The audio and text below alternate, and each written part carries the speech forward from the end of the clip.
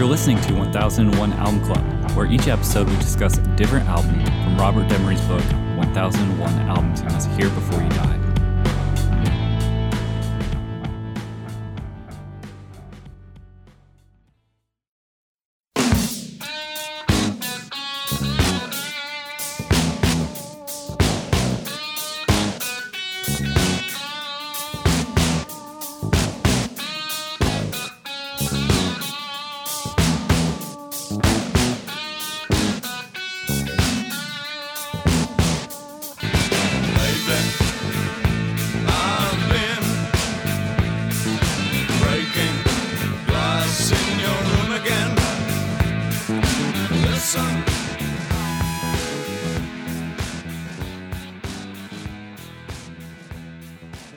For this episode, we'll be talking about David Bowie, Low.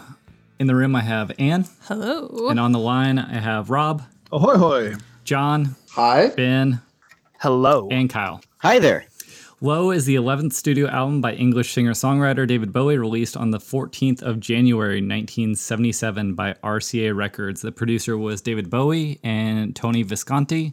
The genre is art rock, avant-pop, electronic, ambient, experimental rock, and I'm going to read a review from Stephen Thomas Erlewine of AllMusic Review. Following with the avant-garde inclinations of Station to Station, yet explicitly breaking with David Bowie's past, Low is a dense, challenging album that confirms his place as rock's cutting edge.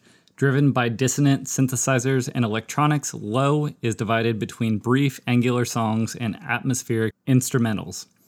Throughout the record's first half, the guitars are jagged and the synthesizers drone with a menacing robotic pulse, while Bowie's vocals are unnaturally layered and overdubbed.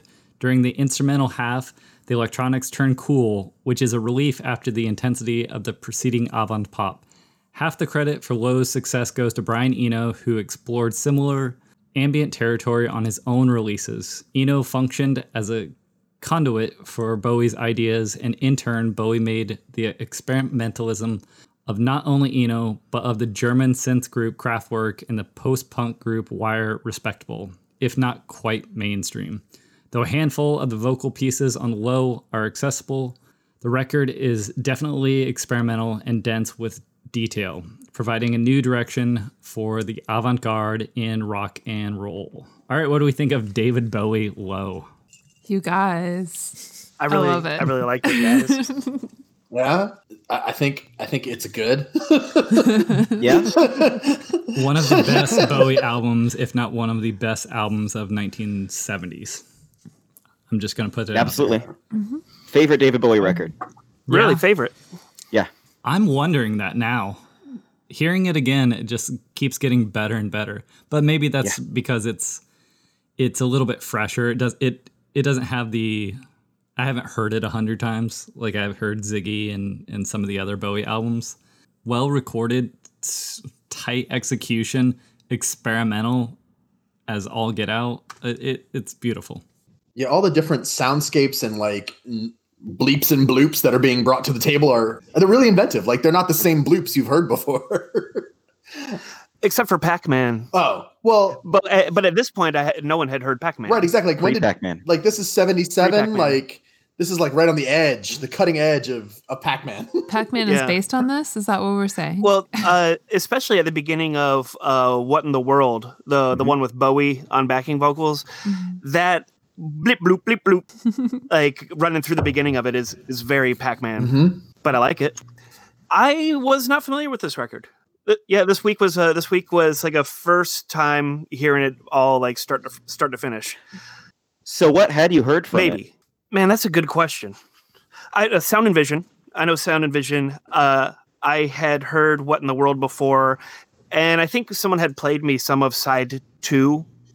But in my 20s at a party, I wasn't really paying attention to side 2 of Low. Shocking. Yeah, I mean, would you call side 2 is not, it's not ambient, but what do you call that where you've got these kind of instrumentals? Yeah, instrumentals with very limited vocals or like sort of like not actual lyrics, but just sounds being made by Bowie's mouth. without putting it in the Kraftwerk, Neu, all the sort of krautrock bands, without putting it in that genre. Yeah, I mean it falls right into that. I mean, I guess it's some of that cosmic music or whatever, right? Yeah. Like music, cosmic music. Yeah, I think it definitely has that on side too. But there's all sorts of other stuff on top of that. Like Weeping Wall has like almost a Balinese gamelan sound to the drums. Like it's not, and that's what I really like about the album is it's not just plain electronica, like, German electronica style. It's got other like world influence and funk stuff on top. Yeah. I mean, I think that I was thinking about this week, and Bowie, how many albums have we had of Bowie? How many more we'll have? 6. This is our 6th. I actually just counted. Wow. But his 11th. Yeah. I think. 10th. I think. I was looking at the insert of this CD, and it's got like, you can buy his whole catalog. And so if that's to be believed, this is 10, and we've covered 6 of them. Yeah. Which is a crazy batting record. Yeah, it's really good. He was 26 when he did this. Wow. Whoa. Damn. Oh. So this anything, it would be I don't know, whatever you would call side 2 of any of the Eno records we've covered in the past few months, because it's all like pop up front and then like instrumental ambient works on the back end. Only difference with Bowie is like he's keeping that funk rock aspect going through it as well, and that's what differentiates it from the krautrock that he was so influenced by when making this record, is just the keeping the rock and roll there, but then taking in the rock, which is what the or what the Germans were working on, or making their own rock and roll, I guess. How familiar are all of you with like the rest of the trilogy, like the Berlin trilogy, with like not very Heroes? I know Heroes. Lodger is kind of new to me, but we're not going to cover Lodger in this, unfortunately. Oh, really? Yeah, we're only getting the Heroes and Low, but no, not very at all with Lodger.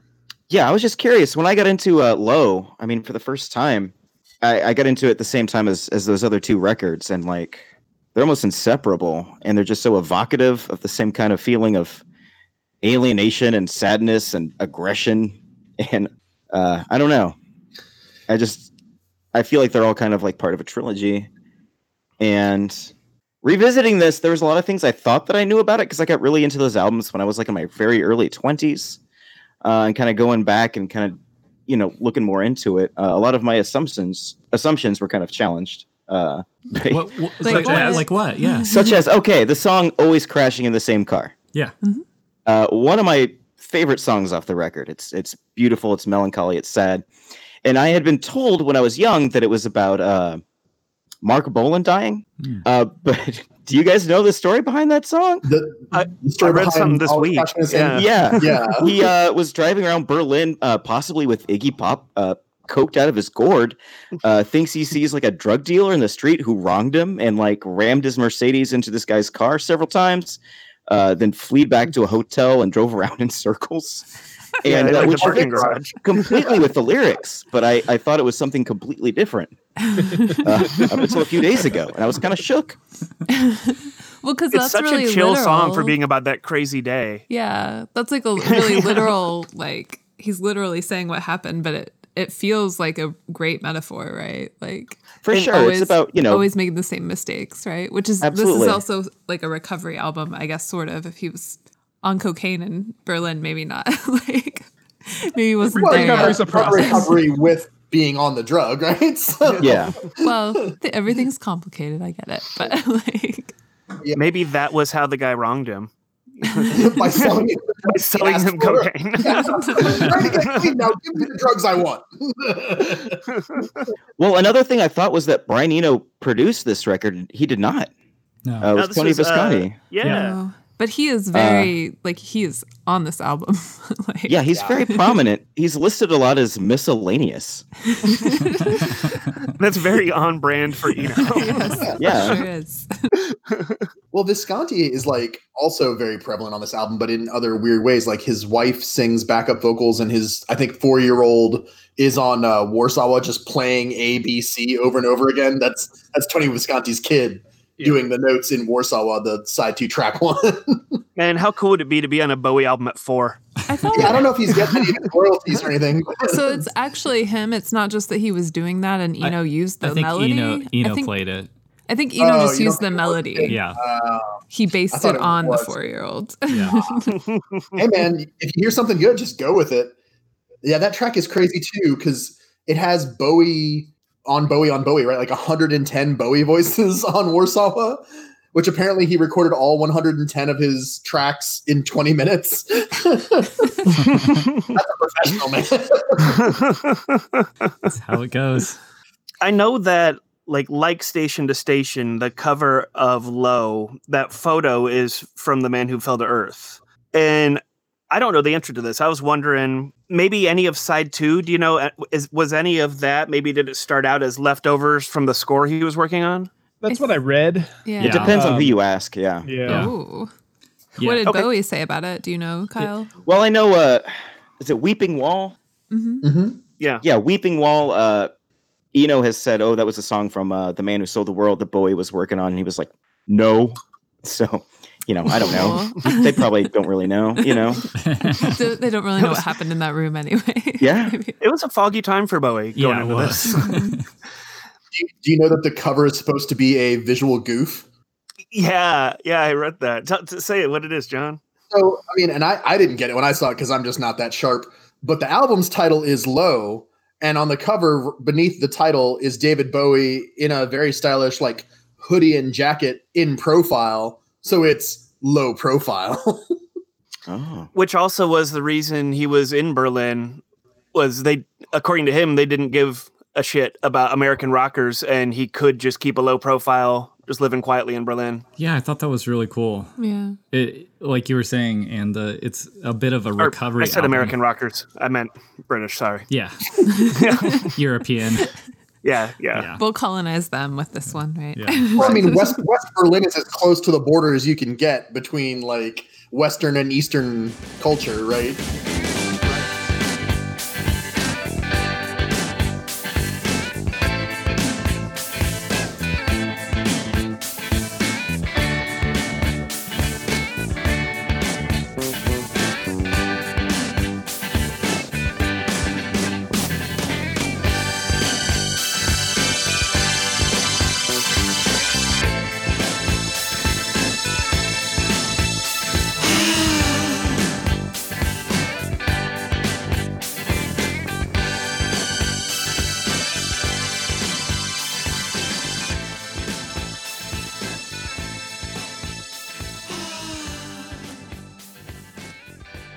I want to talk about Tony Visconti real quick.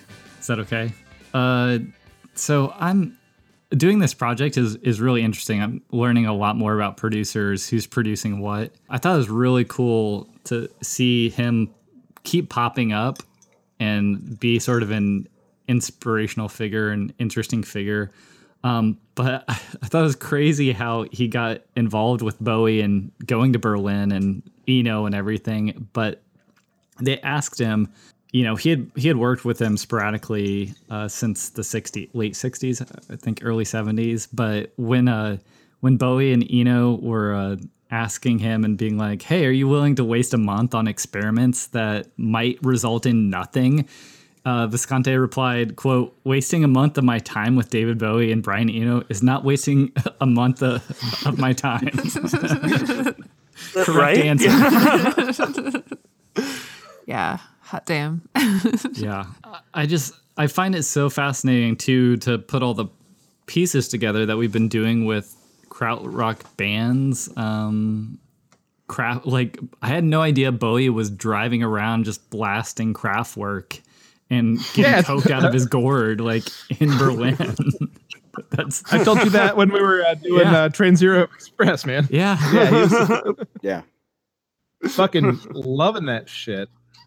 The cocaine and Kraftwerk. Moves to Berlin to clean up.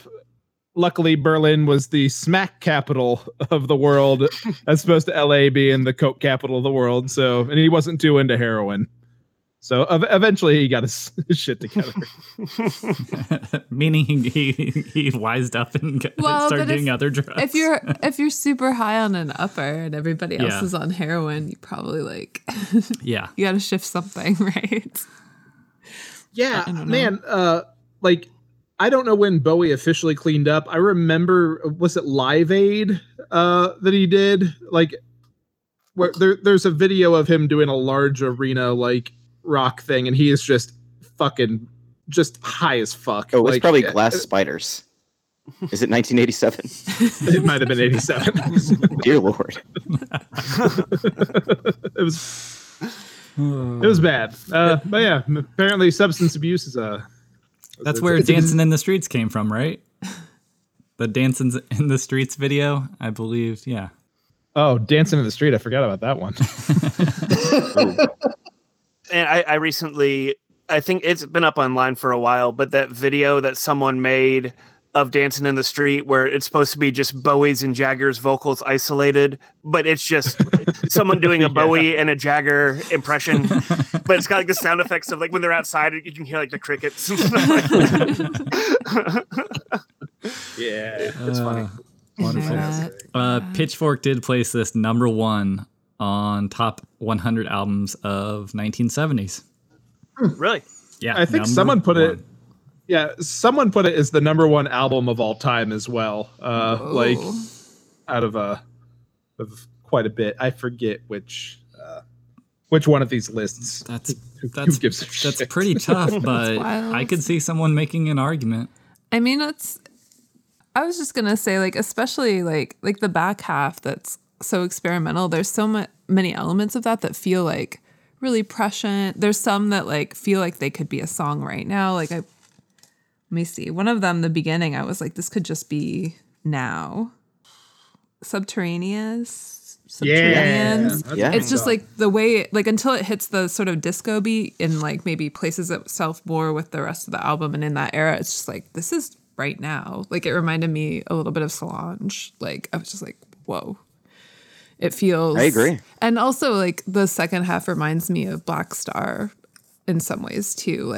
There's a lot of echoes, and the saxophone stuff just felt like he carried this through other parts of his career later, and it's awesome. I'm really into it. He figured out how to make a harmonica work on the the song we're listening to right now. Yeah, is this New Career? Yeah. New Career. I wrote Sweet Harmonica. Yeah. Usually harmonicas are so sharp, but this one feels good. It's not so high in the mix. It reminds me of the cosmic, the cosmic music, because I don't know how to pronounce things. But I wrote down, reminds me of Krautrock with harmonica. Yeah. It's succinct. I'm into it. Yeah. Yeah. This could be the back half of Audubon, but the drums and the harmonica just flip it ever so slightly. So fucking cool. Man, let's talk about those drums. They're recorded really cool. Yeah. But it's only the snare, right? Is that the only thing they had the Eventide on, or is it everything? I heard everything. Yeah, it's probably everything. So can you explain what the Eventide H910 harmonizer is, Ben? Because I have no idea. I could take a good stab at it, but Rob could probably do a better job. I'll let Birch handle it. Well, I was going to say, Visconti says it fucks with the fabric of time. Yes. It's a flux capacitor? It's powered by Liberian plutonium? These Visconti quotes really make me want to hang out with Tony Visconti. Yeah. Bowie asked him what it did, and that's what he told him. And so Bowie was like, of course we're putting it on everything. But please, can we get one? What can we do with it? Please go ahead and actual explanation, if you will. I mean, to the best of my knowledge, it's just it's a harmonizer and a delay that you can when you turn the knobs, it makes things sound goofy when you run things through it. I don't know the nitty gritty specifics into how it does the things it does. I know Visconti got a really early one, and they're incredibly expensive. The old ones. I was looking for clones of it online. I couldn't find shit. Yeah, I would be surprised though if you couldn't get a plugin, or if it didn't, you couldn't use a harmonizer and just add a delay. Obviously, it's not the same thing, but you could still get a similar effect. Yeah, Eventide makes a whole bunch of plugins, but as far as just like hardware is concerned, I couldn't find anything on it. Not that I would know what the hell to do with it.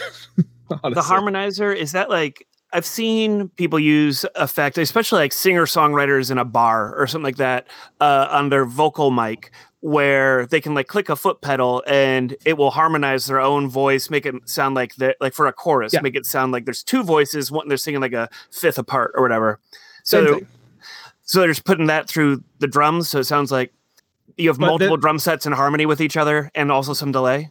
I think the delay is what's giving the snare that weird fucking sound. But yeah, like that I had never even like when I started reading on it, I was like, yeah, I guess that those drums do sound really good.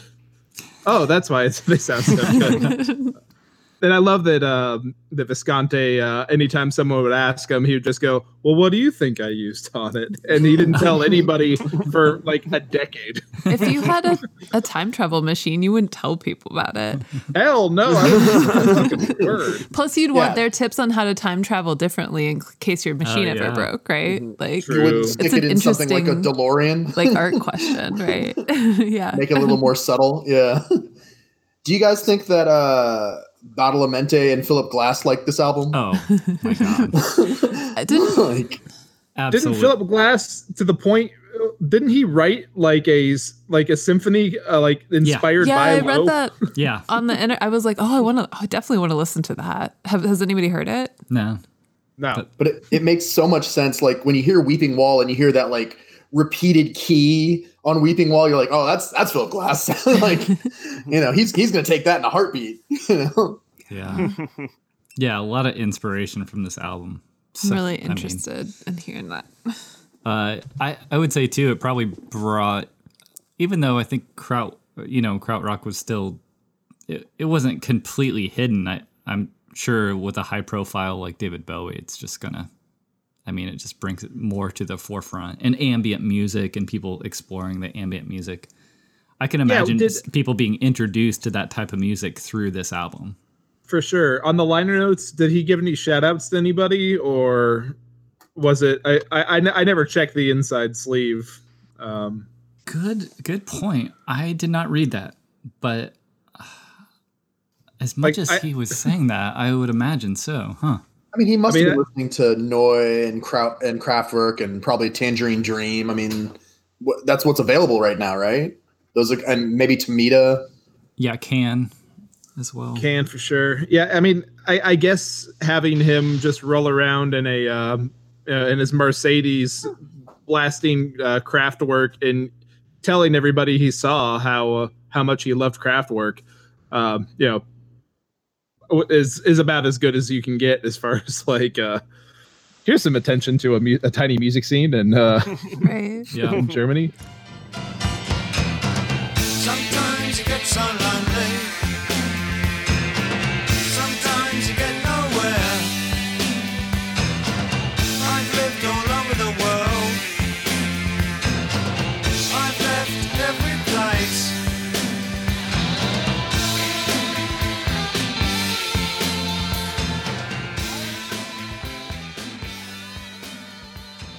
Upon the release, Low divided critics. You don't say. RCA refused to release the album for 3 months, fearing poor commercial performance, but it surpassed Station to Station on the UK album charts, peaking number 2 and reached number 11 on the US Billboard 200 charts. That denial letter he got from RCA, he hung up on his wall. So the single off the album was what? Sound and Vision? Sound and Vision, first single. The big radio hit. I love that song. Number 69 on the U.S. Billboard Hot 100. Number 3 in the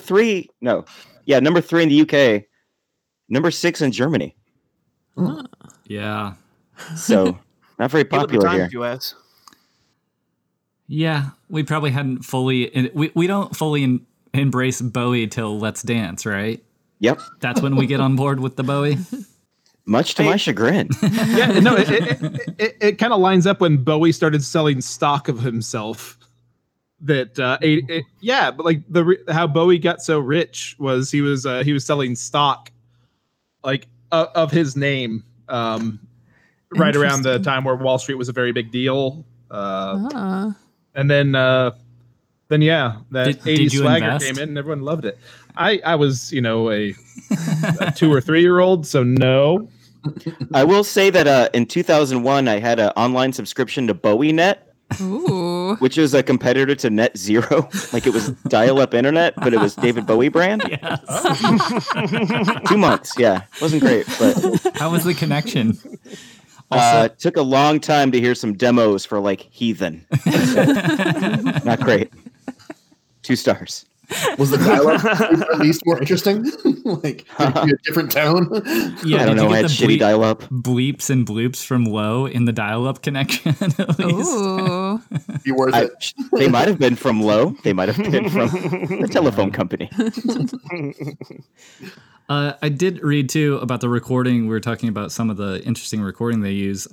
There was a mic next to Bowie's mouth, another 15, 20 feet away, and another at the far end of the room to catch the reverb. So a lot of that inspired a lot of people, including obviously one of who we're familiar with, Steve Albini, copied it for something like Nirvana's All Apologies. And a lot of people use that trick now or they'd probably just do it in the computer, but back then that was sort of unique to have those vocals delayed in a space and then played back at the same time. That was really cool. So many like innovations on this. This was written in West Berlin, but mostly recorded in France. Is that right? At like some sort of manor in That's France? what I read. Mm-hmm. Chateau de Heroville. Oh God, heroes! What are we going to call the next album? Heroville. Heroville? I checked. It's not the same chateau as Funky Chateau. No, it's not the Funky Chateau. Although that would have been really cool. I was just gonna say we've covered multiple albums that were recorded at the Funky Chateau, which I forget the actual chateau name, so I had to double check. It wasn't this one. It's not. Go ahead, Rob. I had my information incorrect. Bowie bonds weren't issued until 1997. So we could have gotten Let's in Dance there. came out. Yeah, we should have gotten in there. I was 17.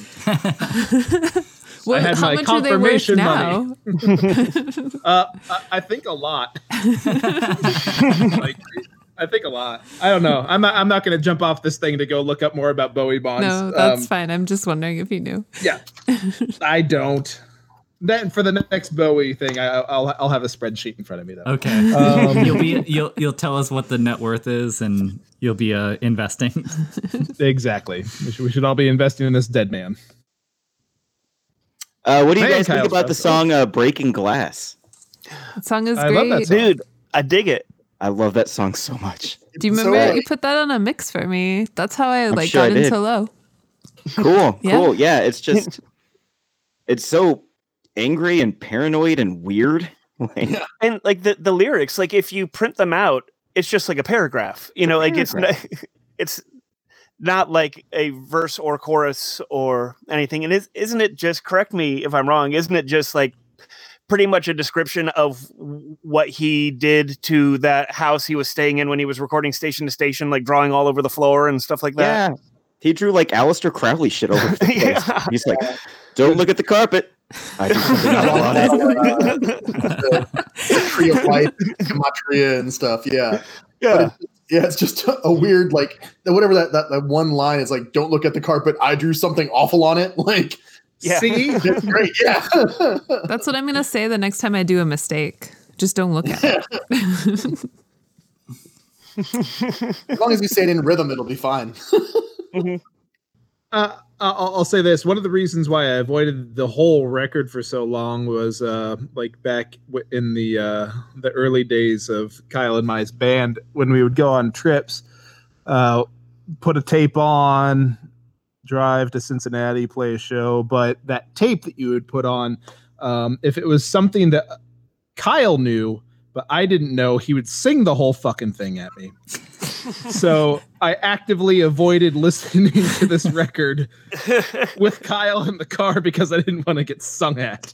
Are you serious? Absolutely. I did the same thing with Ben. Same with Genesis, with Abacab? Yeah, absolutely. Ben with fucking Murder City Devils. Yeah. What? Could not listen to that band because you would I'm just sorry like, I saying that at you, Well, man. you know how to fix that I problem, appreciate Rob. this honesty. you grab a wooden spoon and start singing at me. I feel like a door yeah, has been unlocked. I missed a lot. I missed a lot because I didn't want to get sung at because it's hard to listen. It's like someone like narrating a movie to you when you're trying to watch it for the first time. It sucks. No, I get it. It does suck. I suppose. But I did listen to Breaking Glass, and I thought that song was great. Yeah, Breaking Glass, Sound and Vision are the only two I knew on this, and then the rest of it's just been a very happy surprise this past week. So thank you, Kyle. I had a present for myself that I gave to myself on in my 40s because I refused to listen to Deprive yourself of 20 years of awesome music. But Rob, listening to it in his headphones now, can hear things that he wouldn't be able to hear in the van, like when they pan the synth left to right and right to left in class. Like, it does all sorts of cool stuff. So, there's something to be said for saving it. But I wanted to hear how Birch, because I think Birch was about to say, how do you fix the problem of Kyle and Ben singing at you? Yeah. I guess you well, I think I told you once, but it never stuck. So just not hang out with your friends. It's the best way the answer is to listen to the album and learn the lyrics and sing along. You could listen to it not in the you told car. me once. Rob, I was there with you. I'm like, well, we don't live in the same house anymore, so it's not really that much of an issue. Now I just sing at my wife. That's right. Ruin things for her. I told you once. Now I'll never listen to David Bowie again. just out of spite. All right. I don't think we need to go around the room. Is everybody on the positive? Is there any question? A fucking plus, man. It's lovely. Wait. Yeah. I saw David Bowie perform "Be My Wife" in 2004 on the reality tour, and it was excellent. Awesome. Yeah, didn't you have like didn't you have to go on crutches up to a high balcony? Is that correct? Wasn't me. That was not you. Somebody did that. That was it Shaggy. John Dawson? Somebody would do that at the Bowie show, but it wasn't you. Wasn't me. All right. I went with my sister. We had a good time. All right. Next time we'll be talking about Steely Dan, Asia.